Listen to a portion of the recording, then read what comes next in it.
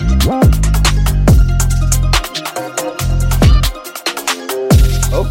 alright, welcome back everybody to another episode of Shoot Your Shot Season 2.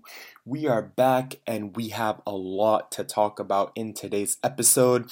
I want to take this chance to thank everybody for coming in, hopping on and listening to my voice, talk about my passion, which is the NBA. We have a lot to get into today, so I can't wait to do that with everyone here listening with me, alongside me.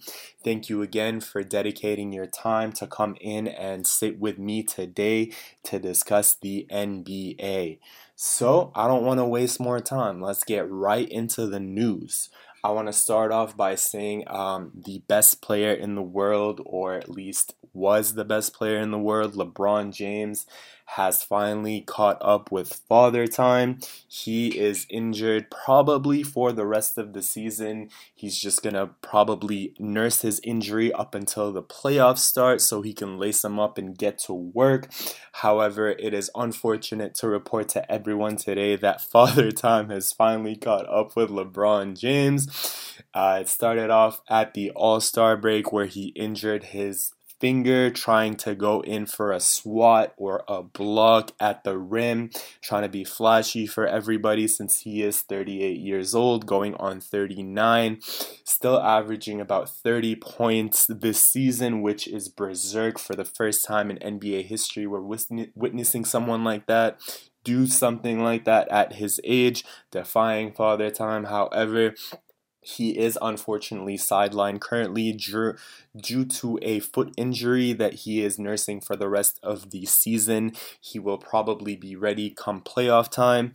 After the All-Star break, they haven't been doing the best as LeBron. However, the Lakers have been going crazy. They've only lost a few games, and they are currently in the 10th spot in the play-in tournament as of the time of this recording. LeBron James has averaged a mere 20 points, 8 rebounds, and 5 assists after the All-Star game. However, those games were both W's against the Golden State Warriors and the Dallas Mavericks, which are two very firm contenders for this year's title. Some people might come back at me and say that Dallas is not a firm title contender for this season. However, I will never personally count out a backcourt with Luka Doncic and Kyrie Irving. You simply do not have those backcourts come up a lot in the NBA. They are by far one of the best rated offensive rating teams with that fire backcourt. People are talking them down. However, I believe that they have a playoff push in them, and only time will tell, and I will be here to report that to you guys come playoff time. I do want to touch about KD's debut with the Suns. He looks crazy in purple, my favorite color, my favorite player, the mid-range maestro, the Slim Reaper. The assassin, which works at night, has debuted with the Suns on April 1st. He dropped a 23-point performance that day, and he is currently averaging about 27 points with the Suns on, get this, 70% from the field. Kevin Durant is averaging about 27 points, shooting 70% from the field with the Suns. He is going insane. He is literally shooting over 50% from 3 at about 4.5 attempts per game. That is a very high clip for someone at 6'10", and he is making 54% of them. He is basically making even more than what his contract deserves, and I believe that he is definitely making the Suns the team to beat in the West. We got a little preview of what might be one of the conference finals matchups, or as the standings currently stand, a first round matchup between the Dallas Mavericks and your Phoenix Suns. We got to see that killer playoff feel game where Luka missed the go-ahead bucket to tie the game. It would have probably gone to overtime if he hadn't missed that layup. You could see his body language after he missed that layup. He was very angry with himself, and then he proceeded to foul KD and put him on the charity stripe to ice the game for a final score of 130 to 126. And then we can see after he fouled Durant, before he went to the charity stripe, him and Booker got into it, and I believe that Luka is way better than Devin Booker. However, people can make the case that Booker has made it further in his career, but he is also about 3 years older than Luka. So they are both definitely ruthless scorers, and they are playing with stacked teams. However, unfortunately, I think that Devin Booker has way more of a holistic team surrounding him and his skill set, whereas Luka Doncic has to go to hero mode and resort to Kyrie Irving and him only to save every game. Whereas we saw in that very game I'm talking about a lot of Suns role players making insane buckets in the last stretches, such as Ish Wainwright coming off the bench and icing the game with 2 threes of his own in the last 5 minutes in the fourth. We got an insane playoff feel for that game, and if the standings stay as is for today at the end of this season, we are bound to see a killer first round matchup with the 4th seeded Phoenix Suns and the 5th seeded Dallas Mavericks. Honestly, if that comes to fruition, I will be glued to my TV. That will be a killer playoff first round matchup. You got every storyline that you would want to think of going with that series. You have Luka and Devin Booker, you have KD and Kyrie, and you got the coaches trying to prove themselves, which makes me actually talk about the next thing I wanted to mention, which is Dallas's coach, Jason Kidd. Oh, Jason Kidd, how much of a thing you are to talk about. Like, honestly, this man always stirs the pot, and people still see him as a good coach. It's kind of like Philly's coach. Like, Doc Rivers has literally won 1 championship with the the Celtics in '08, and that is still getting him jobs to this day. When he got let go, or should I say fired, by the Clippers because he couldn't lead them further than the conference finals, which was the first time in the franchise's history that they got that far, he got let go, and immediately Philly picked him up. And then he got basically a super team with him and Harden and Embiid. I don't know why people respect him so much. I don't think his coaching style is that effective because he only has 1 championship ring under him with a very stacked team with the Boston Celtics. And honestly, I don't agree with his coaching a lot, but then again, who am I compared to a top rated, highly paid, coveted coach in Doc Rivers? However, getting back to the point which I was discussing earlier, the Dallas coach Jason Kidd kind of comes across as someone like us just watching from a screen, or should I say that is exactly what came out of his mouth. He was asked about why he didn't call a timeout in one of the games that he lost, and then he was literally responding to the reporter saying that, "Oh, I'm just watching from the sidelines just like you. I have no influence over the game. I'm just watching just like everyone else." That is the last thing you want your not coach, your head coach, to say to the media, especially being the fact that he was a player before and he didn't make it far with the Bucks at all as a head coach. He is not in the right place to say that as the Dallas Mavericks head coach. I don't think that's something that shows that you take accountability for your role or your job title. You need to own up to your losses and say what you should have done instead. Take accountability for the loss, which is on your head, not the way the players played. And he has a lot of berserk responses to reporters' questions along those lines. For example, he was talking about how he has to outscore teams purely from an offensive standpoint because, quote unquote, nobody likes to watch defense. Like, that is simply the player responding to questions in a mindset of a 25-year-old rather than a 45-year-old's coach taking accountability for their actions and not joking around saying that you have to outscore teams because of your insane offensively talented backcourt. However, you should take accountability and talk about how, for example, Maxi Kleba is coming back so he can contribute more to your defense and offense at the same time, and how you might want to use them and Christian Wood to be your double-sided front court, which every team would be a lot more scared of, or just simply imply other coaching tactics that you and your coaching staff are talking about. Maybe you don't want to share them with the media. That's understandable. You don't want to give away your strategy. However, coming across with a childish response such as, "Oh, I'm simply watching just like you," is not the way to go. Moreover, he has a really bad player-coach representation and reputation in the media and holistically, generally speaking. For example, he literally forced the Bucks players when he was a head coach for the Bucks back in the day to play on Christmas morning because they lost the game prior.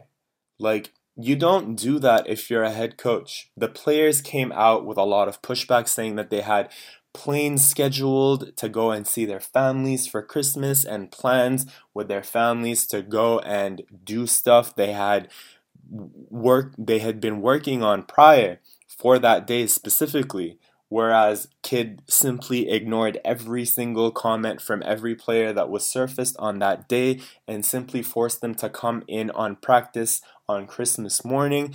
And we had reports saying that that practice did not go well at all. The players were full of resentment and did not want to be there because of their aforementioned plans. However, Kidd literally just forced them to do that for no reason, and it didn't even result in something good like them being better after that practice or even making it further in the playoffs for that season.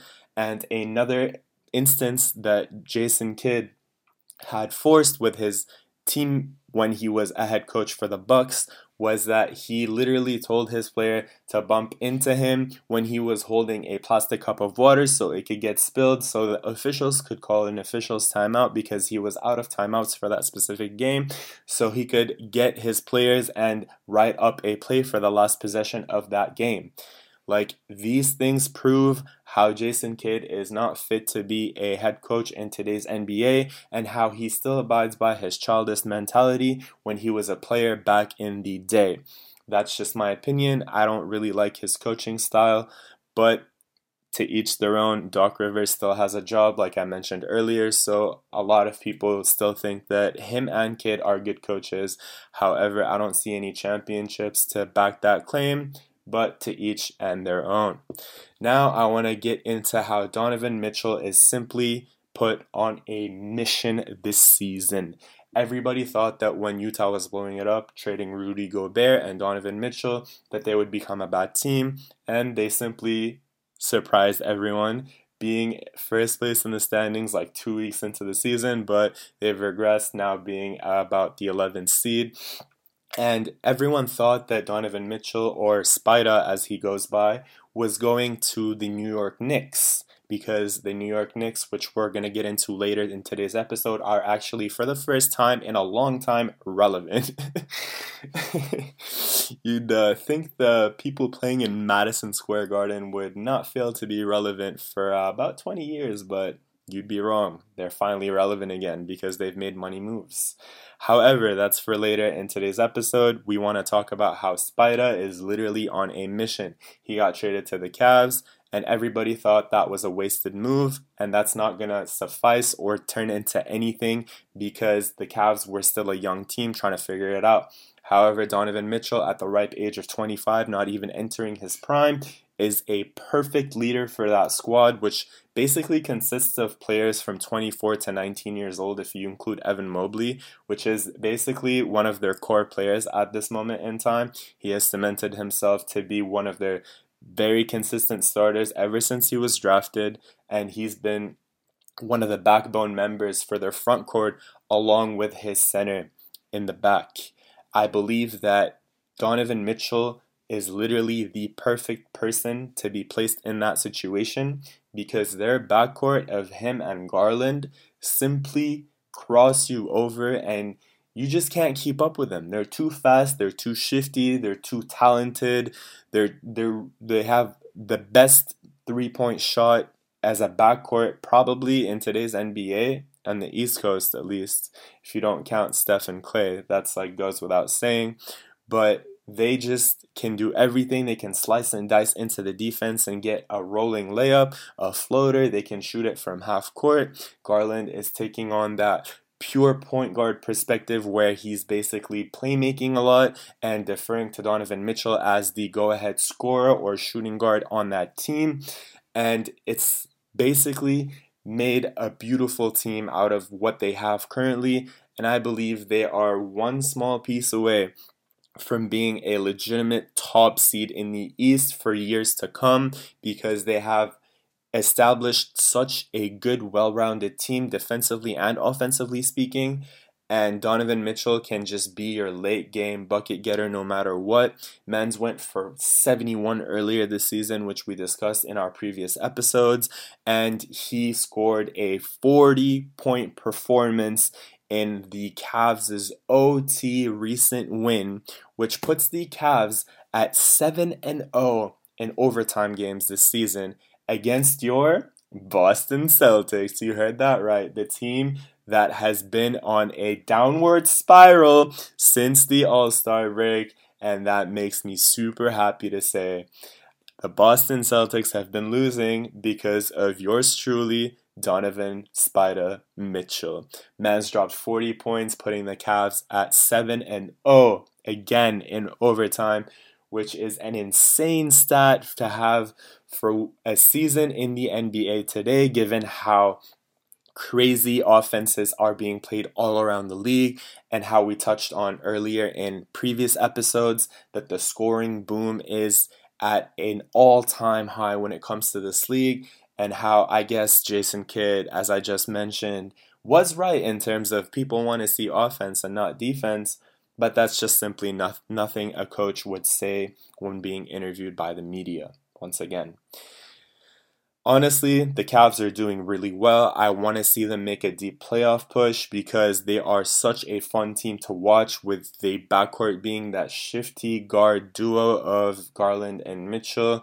They just don't fail to entertain you as an audience and just win games with the craziest means imaginable. And they just have to win it the hard way, I guess, but they make it for excellent entertainment for anyone to witness that enjoys watching the NBA. Furthermore, I'd like to touch about the Bucks.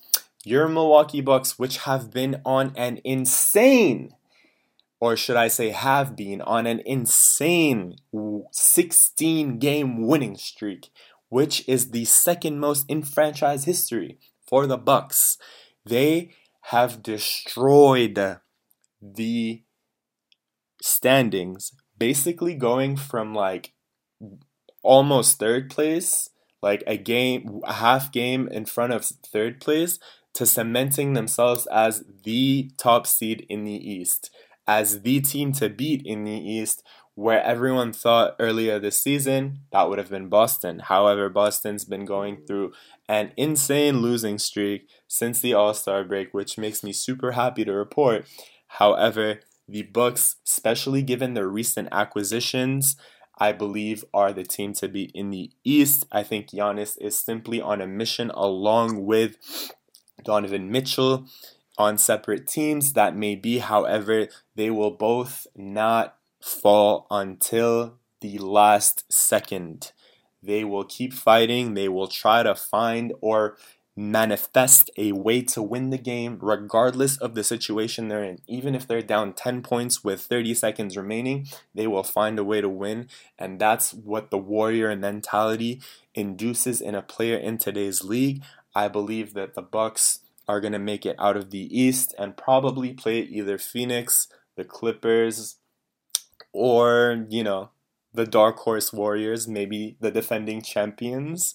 We'll see what happens, but as far as the East goes, I think the Bucks are in a very good spot as they are now. They're heating up towards the end of the season. That's the perfect time. You want to be warming up for the playoffs where you're going to play a certain team maybe 7 times, upwards of that many.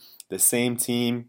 I feel like the Bucks are in a perfect position given their recent wins, their rhythm, and just how they've been flowing since the All-Star break.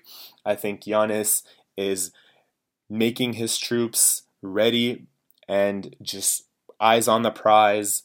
Everything's in front of you. You just got to go get it. That's the mentality. After their 16 game streak, unfortunately, they faced your dark horse to come out of the East, which is your man, your only James Harden, along with your Philadelphia 76ers. They came and they stopped their 16 game winning streak, unfortunately, where Harden went berserk, scoring 38 points, whereas Embiid helped them out with a mere 31, cementing him as the top scorer in today's NBA. However, I think him and Luka have a long way to go because even though Luka just got injured in today's game that they're playing right now as I'm recording this, I think it's between him and Embiid to get the scoring title. I think Embiid might get it just because of Luka's recent injury and given how the Philadelphia 76ers are propelling themselves to become the third seed in the East. So I believe Embiid's on a mission. He keeps getting runner-up for MVP every season behind Nikola Jokic, with your man's winning probably the third consecutive MVP since Larry Bird, which is actually insane to witness in my lifetime. But I think he's going to get runner-up again, so he's going to salvage what he can, winning the scoring title. However, unfortunately, I don't think he's going to get the MVP because the Joker is having an insane season to remember for the history books, as well as being the top seed in the Western Conference. Moving on, the Bucks. And that Philadelphia game was full of ref-mandated whistles, which concurrently ended their 16-game winning streak. And they got their first lead in that game super late during to those whistles, as I kept mentioning. This kind of backbones and tips off onto a topic I want to discuss even further, which have been the refs in recent games. I don't need to even outline which games they have been. If you watch the NBA, you know. It's basically every other game that comes down to the wire. Instead of letting them play, and by them I mean the players, the refs choose to blow the whistle at every opportune time, which have been filled with recent issues where the league investigates the refs making wrong calls towards the end of close games to dictate or favor who ends up winning it. However, at the same time, I think that the league should start issuing punishments for these refs publicly because the league make it an effort to hide these punishments and privately, quote unquote, punish the referees. The latest and greatest example would be Scott Foster reffing the recent Nuggets Raptors game, which I will get into later. However, in short, Scott Foster basically ejected Scottie Barnes, your beloved Toronto Raptor, for doing absolutely nothing. He was ejected. Even there are memes surfacing today about how the other referees in that very game were shocked to see Scottie Barnes being ejected because he simply responded with a weird face and something saying under his breath that he wasn't happy with the call. However, we see this on a regular cadence in today's NBA, which doesn't result at times of people getting ejected. However, this was a very fast decision which kind of dictated the end of that Nuggets Raptors game, which the Nuggets went ahead to make an insane comeback in the last 5 minutes and win the game. I think referees in today's NBA are missing crucial calls. For example, we can go back to the Lakers Celtics game before the new year where Tatum very, very, very clearly fouled Tatum on a layup attempt, and the refs simply released a Twitter message saying that they're going to lose sleepless nights, which was basically taken as a troll from the audience because the refs don't care because they don't even get punished or fined at the end of the day publicly. The NBA somehow, quote unquote, issues an investigation and simply does who knows what because they don't release that information publicly. So the refs in turn do not get embarrassed or do not simply take accountability for their actions other than posting on a social media platform, which is simply not enough, especially when you go back as far as referees dictating outcomes for games for their loved ones and to make money off of third-party betting sites. It's simply not what needs to be happening in today's NBA.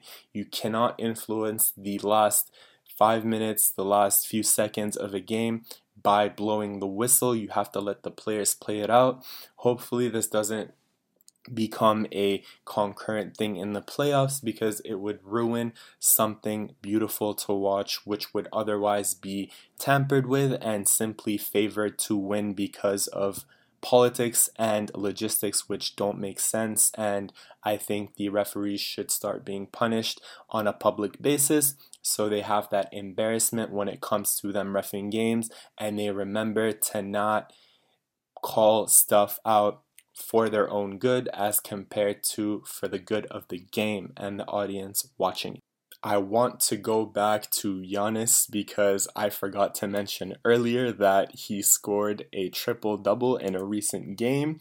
However, that triple-double was not registered as one and was also rescinded from the NBA because he simply dribbled the ball all the way back to the other team's backcourt and missed it without even touching the rim and got it back just to register another rebound, which was basically taken away from him, and raised this whole stat padding argument over Twitter. NBA Twitter was going crazy, mentioning how Harden used to stat pad, how Russell Westbrook used to stat pad for triple doubles specifically, and now how Giannis is doing it, and people aren't coming at him as much because he's not Russell Westbrook, which kind of like bleeds into that whole theory about how Russell Westbrook was being scapegoated when it came to the Lakers' struggles and woes, and now he's being scapegoated for the Clippers' woes, which we'll get into very shortly here. However, I just wanted to bring up how that triple-double was actually rescinded from the NBA because Giannis put the ball up with no intent to score. That was what they released. That was the verbiage they used. Even if he did have an intent to score, I don't think people registering one extra rebound in that fashion should be allowed because that goes back to the whole premise behind stat padding rather than playing the game the way it should be played. Now, I want to touch on how the Clippers are doing since All-Star break, which might be a sensitive topic if you're a Clipper fan. You might want to skip the next 10 minutes because it's not going to be a fun topic to discuss. However, it needs to be talked about. So the Clippers since All-Star break are 2-5 as of the time of this recording, but they were 0-5 before, and they're currently on a very rolling 2-game win streak because they have it all figured out. Psych, no they don't. They still are figuring out with your man's Russell Westbrook, which is again, just like I said, being scapegoated for the Clippers' struggles. Now, I want to share this stat. Don't take it the wrong way, but it's been thrown out there a lot recently. So Westbrook is 0-15.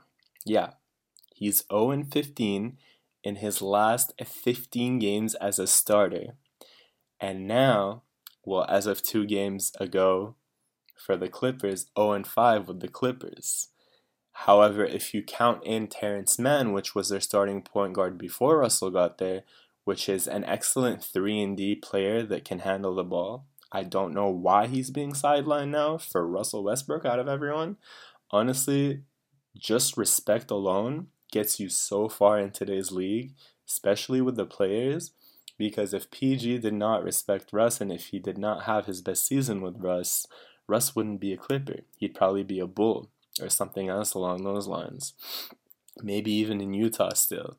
However, The Clippers were 10-2 with Terrence Mann starting as their PG, and they're 2-5 with Russell Westbrook, and they were 0-5 at one point with Russell Westbrook as their starting PG.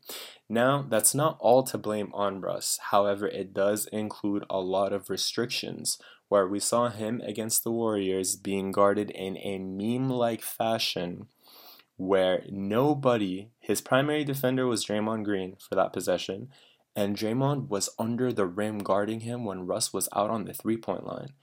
Man's left over 20 feet of space guarding Russell Westbrook, looking at the plays trying to happen behind him, side to side, to try to focus on where the ball's going to end up, because he will happily and gladly live with Russell shooting that ball out there.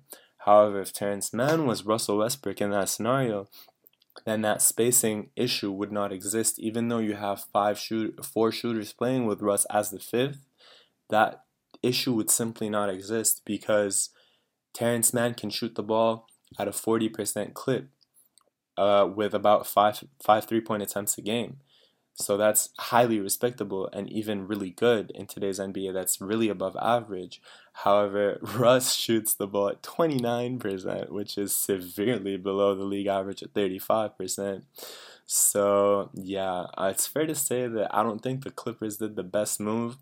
A lot of people were dubbing it as like a high reward, low risk play because he's on a veteran's minimum. He got bought out. But honestly, I just think the way Russ is presented in today's NBA is just not good for the game because he can't shoot. And if you're a starting PG that can't shoot, you won't be starting. He's only starting because of his MVP season, is triple-double hunting. I'm not a Russ hater, but I'm just saying it how it is. The only reason he's starting is because he's Russell Westbrook. If he was another face with the same playing abilities, he would be a bench warmer. Like a guy that gets you 15, 7-7 or 15, 5-5, however many he's averaging this season, is simply not a starter in today's NBA, especially when you're shooting at 29% from three. It's just going to kill your team's spacing. Even if you're being surrounded by four shooters, your man's not going to guard you just like Draymond did. Like, man's, who is a lot of the times dubbed as the best defender in the NBA, did not guard Russell Westbrook for 20 feet. He was under the rim when Russ was at the top of the key behind the three-point line. And Russell wasn't even looking at the rim. He was looking at the play, trying to pass it to PG, which essentially got doubled, which got him the ball back. And then he revitalized the play by lobbing it to Kawhi, sure. But that's just a broken down play. Like, you can play Russ, just don't start him, don't play him long minutes, don't play him at the end of games because we know how that decision making ends out. Honestly, I really like Tyronn Lue as a coach. I thought he would do a better job, but it's only 7 games in, so I don't want to judge that fast. I really respect Lue's coaching ability as compared to the coaches that we discussed in the beginning of today's episode. I think if anyone could figure it out with Russ, it would be Ty Lue. However, we need more time to show for that. Moving on, I want to touch on how the Hawks and Trae Young have been in quite this kerfuffle recently. So basically, their head coach was fired because Trae Young did not agree with how he wanted him to be accountable for certain things. So Trae Young simply did not want to show up to a game when the coach at the time basically said, you won't start if you don't come to practice, and Trae Young couldn't go. So he's like, all right, if you show up to the game, you're not playing. So Trae Young didn't show up, which basically led to a lot of grudges being formed and that coach being fired, being replaced by Quinn Snyder, which was the Utah head coach. And so far, we've been seeing a lot better from the Hawks, but I still think their core is broken. I don't think him and his star players get along. Trae Young and everyone else on that team simply just are always like in drama and news outlets, which you don't want to be in. Rather than winning and making that trade with Murray count, I think him and John Collins are always fighting. Him and Murray always want the ball. Trae Young doesn't move when he doesn't have the ball, on top of the fact that he's a very scrawny 6'1" guard that can't play defense. So Quinn Snyder definitely has his job cut out for him. I'm excited to see what he does with the Hawks, but if I were to guess, I think that they're going to fall out of the play-in tournament as the way they're playing right now. And maybe Quinn Snyder will have more time next year to try to implement a better roster through the trades done by the front office, because I don't think John Collins is coming back, to be frank. And maybe he can like start fresh with the new team that he has when the front office decides to blow it up because it's simply not working. They barely in the play-in tournament, and they just came back from an Eastern Conference Finals trip 2 years ago, which was deemed them overachieving. But at the same time, that means that they have to get there because they're paying Trae Young the supermax, and he's not producing that efficiently. He's shooting like 33% from three, and he's a 6'1" guard. Like, you just can't do that. You're putting up like 8 threes a game. You're only making two. Like, you just can't do that, man. Like, yeah, for your contract, like, I've seen harder contracts in today's league, like John Wall and Russell Westbrook, but you just saw Russell Westbrook being bought out, so I don't know. I don't think it's sustainable, but Quinn Snyder definitely has his job cut out for him. Excited to see what he does next season because, as I said, I think they're a play-in exit for this season. I want to also talk about how Stephen Curry finally returned, but unfortunately to a loss. And he has been kind of going crazy since he came back, and the Warriors have kind of cemented themselves outside of the play-in tournament. They're currently comfortably sitting at sixth, with the Dallas Mavericks right above them at both 11 and a half games back of first place. So honestly, I think that they might even try to squeeze themselves up to the fifth spot if they can. But at the same time, I don't want that to happen because I want to see that first round matchup with Luka and Devin Booker. So I think the Mavs should keep winning, whereas the Warriors should kind of just like mellow out because they're the defending champions. And honestly, if they face the Grizzlies as the sixth seed, that would be a lot easier for them than going through the Phoenix Suns in the first round. So I think they might try to do some strategic L's later in the season so they can stick to that sixth seed, face the Memphis Grizzlies or the Sacramento Kings in the first round. Depends on how that two matchup turns out, and then they can like at least get past them and then start playing a lot more when it comes to the Eastern Conference or Western Conference semifinals, moving on from there. Also, I want to touch on the team that was kind of my favorite team, if you don't count my Toronto Raptors, obviously, the Nets, before they blew it up with KD and Kyrie. But to be honest, they were winless since All-Star, and then playing the Celtics, just like I said, the Celtics just taking straight L's after the All-Star break. They played the Celtics and they came down from 28 points to up 16. Like, imagine being down 28, not winning a game since the All-Star break, having a brand new team from two different teams that you made blockbuster trades with in the middle of the season, and then being down by 28. Most teams would check out, right? But not teams with Cam Johnson, Mikal Bridges, Spencer Dinwiddie. Those players have an insane ride or die mentality, and they came back down from 28 points to up 16 to give the Celtics the largest loss of today's season. That makes me so happy to say.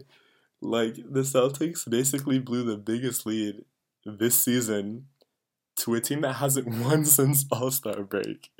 Isn't that fun to say? Like, you can say it with me. Like, they lost and they blew the biggest lead since All-Star break to the Nets, which haven't won since All-Star break. Honestly, that's just like something funny to me, but I don't know. I feel like the Celtics are not doing well right now, and I hope it stays that way, but we'll see what happens. I think they're going to make a really deep playoff push, and they're probably going to face the Bucks in the Eastern Conference Finals, and that's when they're going to get eliminated, but they're definitely going to have their money cut out for them for the rest of the season, so we'll see what happens there. Finally, I want to touch on the small market Kings, which have actually been going crazy as opposed to the Celtics since the All-Star break. They're 5-0. They got your insane backcourt of De'Aaron Fox and the guy that got traded from the Los Angeles Lakers last season, Malik Monk, which dropped an insane 40 burger to get the largest franchise comeback against the Nuggets. That was an insane game, man. If you didn't watch it, you should go watch the replay. Like, they went crazy. They dropped the first seed in the Nuggets, 5-0 since All-Star. They've just been like, they don't get talked about, just like Denver Nuggets, which they beat. But honestly, I don't think they get talked about as much. They don't. Memphis kind of does, especially with the Morant situation that we're going to get into right now. But honestly, I just don't think that the Kings get enough credit because they haven't been relevant since like 2005 when they lost to the Lakers, or like 2002. But they deserve their credit. They deserve their flowers. I think they should get way more media attention. Kind of reminds me of when the Raptors won in 2019, barely got any media attention, but I don't know. I guess the media doesn't like to touch on small market teams even after they win and are in second place in the Western Conference right now. Like, they keep talking about the Lakers, which at one point were at 13 in the West, but not the Kings, which were at second basically since the start of the season. So, the last two topics I want to touch on in today's episode are the Morant situation that's going on right now and the New York Knicks, which are kind of going crazy. They've won 9 straight, and as opposed to their other rival team, Boston, which kind of lost the last 4 out of the last 5 games. Whereas New York's going insane and just with their core, they're just beating everyone, which kind of doesn't make sense because they haven't been relevant since the 2000s as well. But honestly, I think the front office is going to make a lot more trades at the end of this season, and they're going to be a team which is a real contender coming back in the next season. And finally, to end today's episode, I want to talk about how Ja Morant thinks he's a gangster when he basically came up in a middle high class family with no ties to the hood, going on Instagram and flashing his gun as the star player of the Memphis Grizzlies, the most famous player in Tennessee. He goes after a loss and flashes his gun in a strip club. Like, I understand if you're Harden and you live there, that's fine. You do you. But flashing a gun, that becomes a safety issue. That becomes an irresponsibility issue. On top of the fact that, coupled with that, he punched a 17-year-old kid about 12 times because of him talking shit to him at a pickup basketball game. Like, are you serious? So basically, the Memphis Grizzlies asked him to step away for a few games so he could get help. They released a statement saying how they're for him getting help. But that just shows you how a 23-year-old all-star in today's NBA has the right to act by basically flashing a gun on his Instagram story at a strip club at 3 a.m., thinking he's that guy because of his status in today's NBA. I'm really happy that as opposed to the officials issue that's not being addressed, at least this is, because this is a public safety issue. And the NBA fully held him accountable, made him release a statement saying how he's apologetic and how his emotions got the best of him, and now he's seeking the proper help he needs to get rid of this habit forming mentality, which you can basically just do whatever you want whenever you want. There's a difference between going out and having fun, and there's a difference when there are weapons involved. So I'm really happy that he's getting the help he needs. I'm really happy the NBA addressed it and everything is going according to the way the league wants it to go for this public health and safety issue. Again, that brings me to the end of today's episode. If you're still here, you are truly a real one. I appreciate you sitting through 40 minutes of me yickety yakking about the NBA, and I hope to see you next time. Till then, peace out.